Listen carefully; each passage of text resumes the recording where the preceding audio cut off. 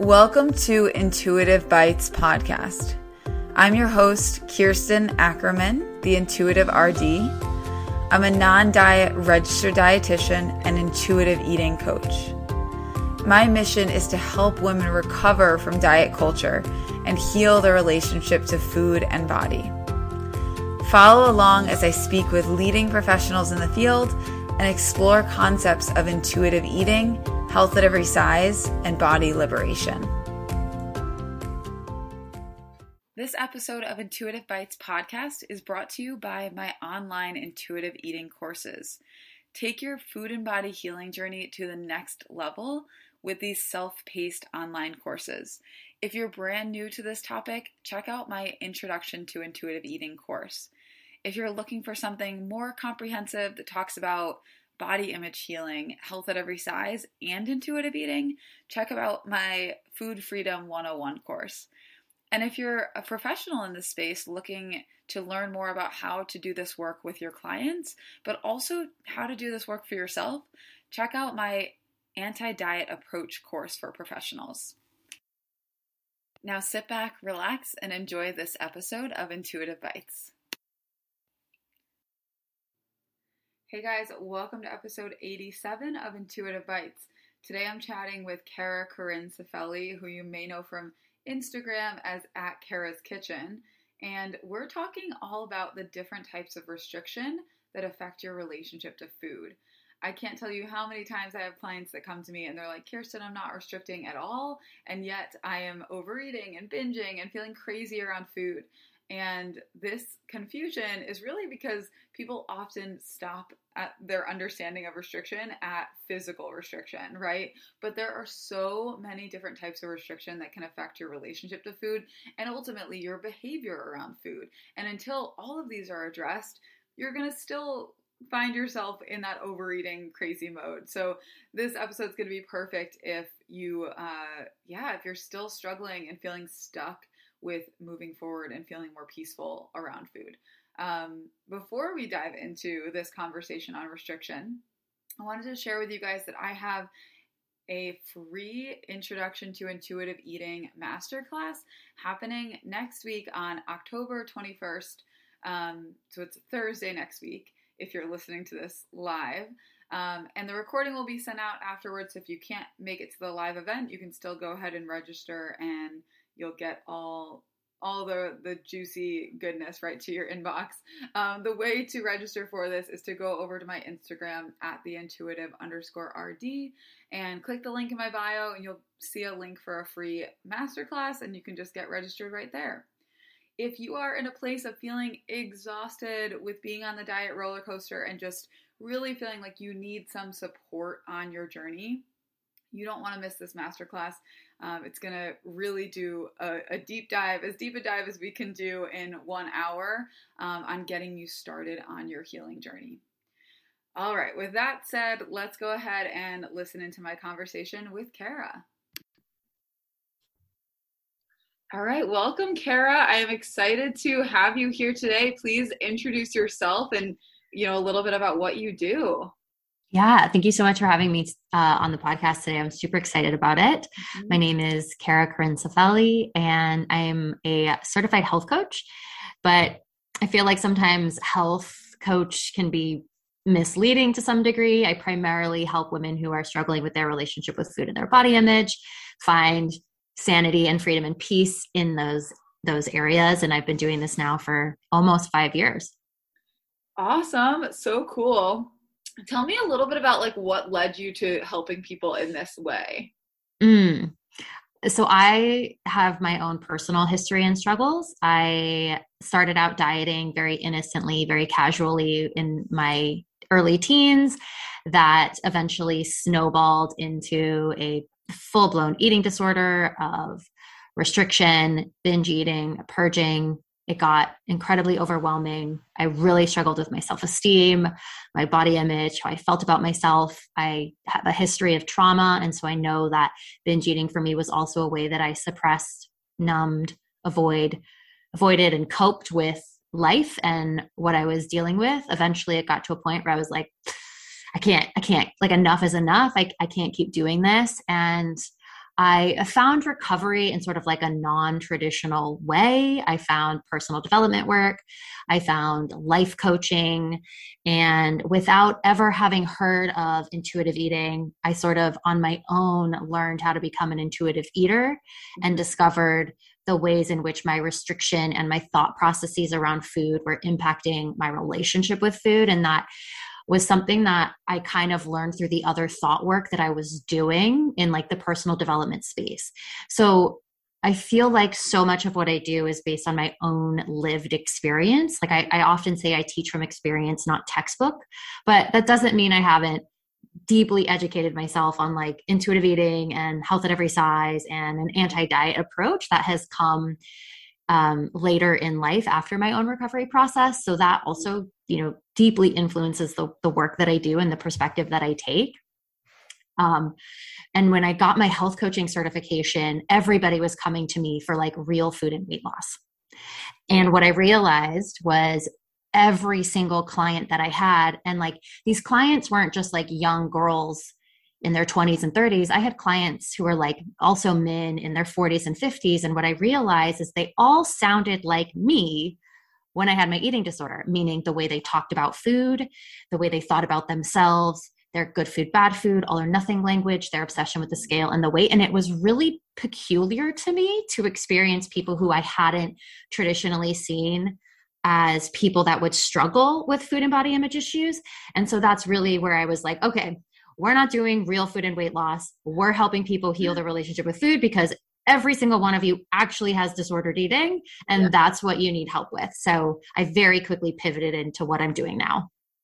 That is so interesting. That's really cool. I always think it's cool to hear people's journey because there are a lot of commonalities, especially for when I talk to other dietitians, like, similar paths, although some of those are super unique too. But I don't know. I think it's cool how people come from so many different angles, but also there's this commonality, I think, in like literally almost everyone I've spoken to in this work, that you've had the experience yourself, right? For such countercultural work, like you really need to have your own experience with it, and likely you're going to be super passionate about it. And that's what leads us to go down this path of helping others. So thank you for sharing a little bit about that.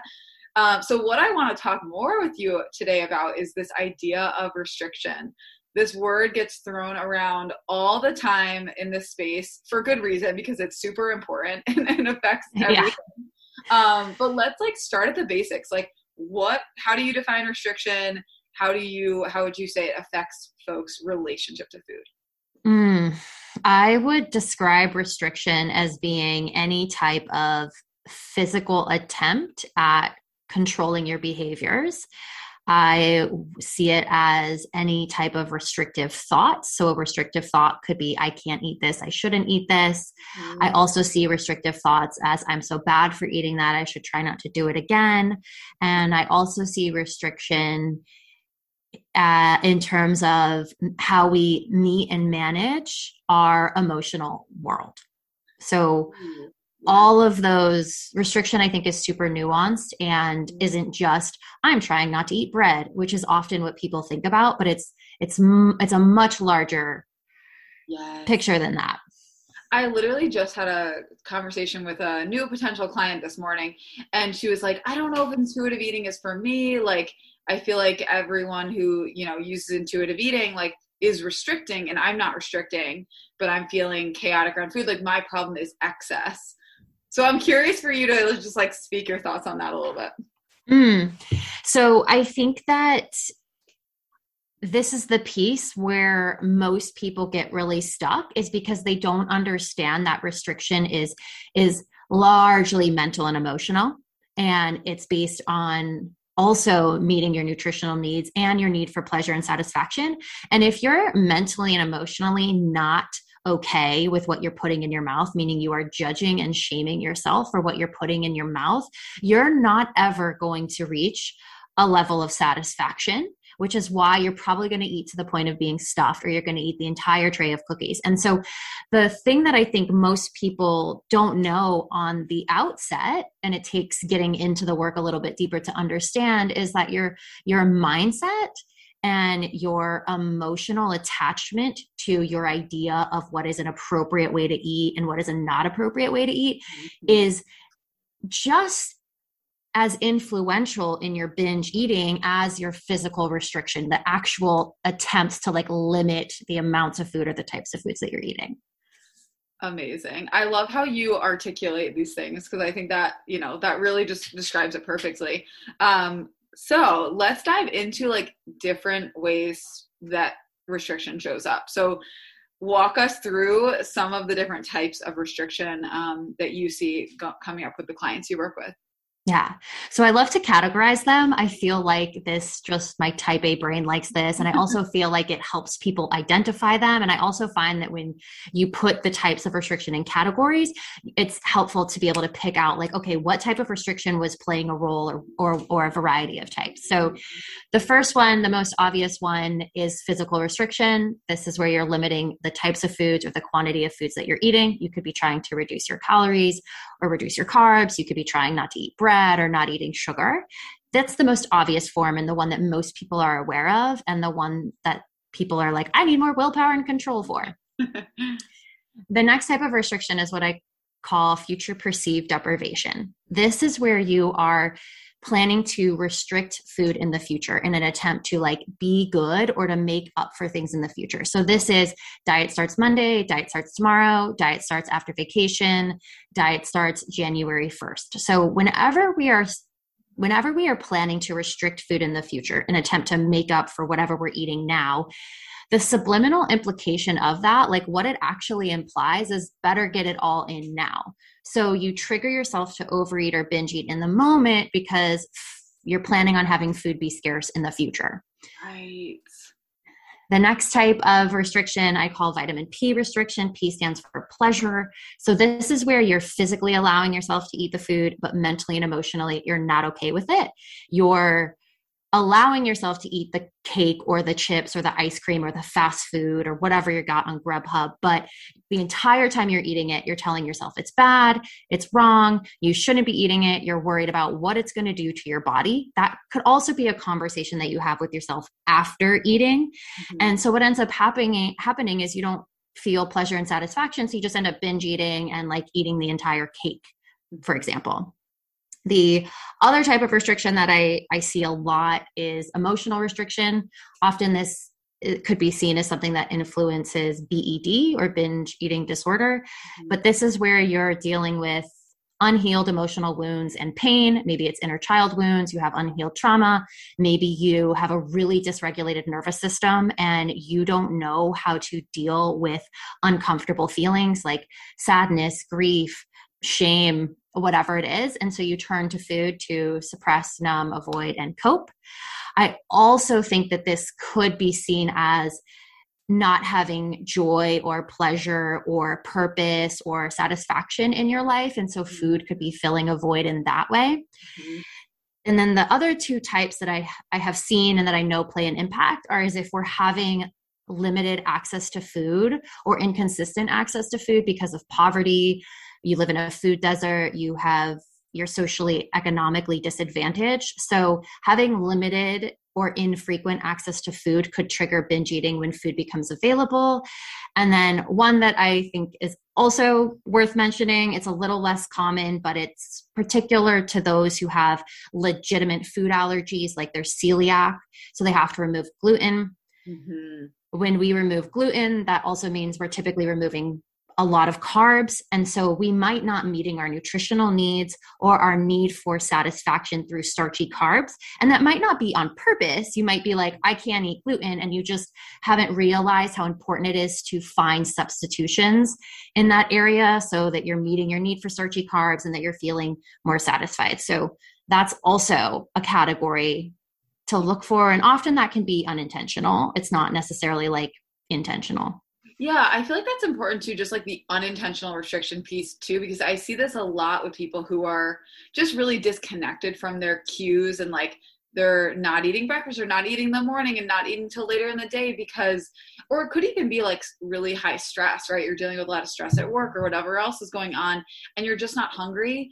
And then it catches up with you and you're really chaotic. But like that whole thing is at this point super unintentional. Like it's just like the way your pattern of eating looks because of all the stuff that's affecting it. So there's definitely, I think, a lot of people that would resonate with the unintentionally not getting your needs met and then it's showing up in chaos. Mm-hmm. Yeah, I think setting the intention to eat adequately and consistently is so helpful in creating consistency in our eating patterns, as opposed to having these periods of like, very little eating followed by, out of control, chaotic, and I feel like for so many people, their day of eating is shaped like a cone.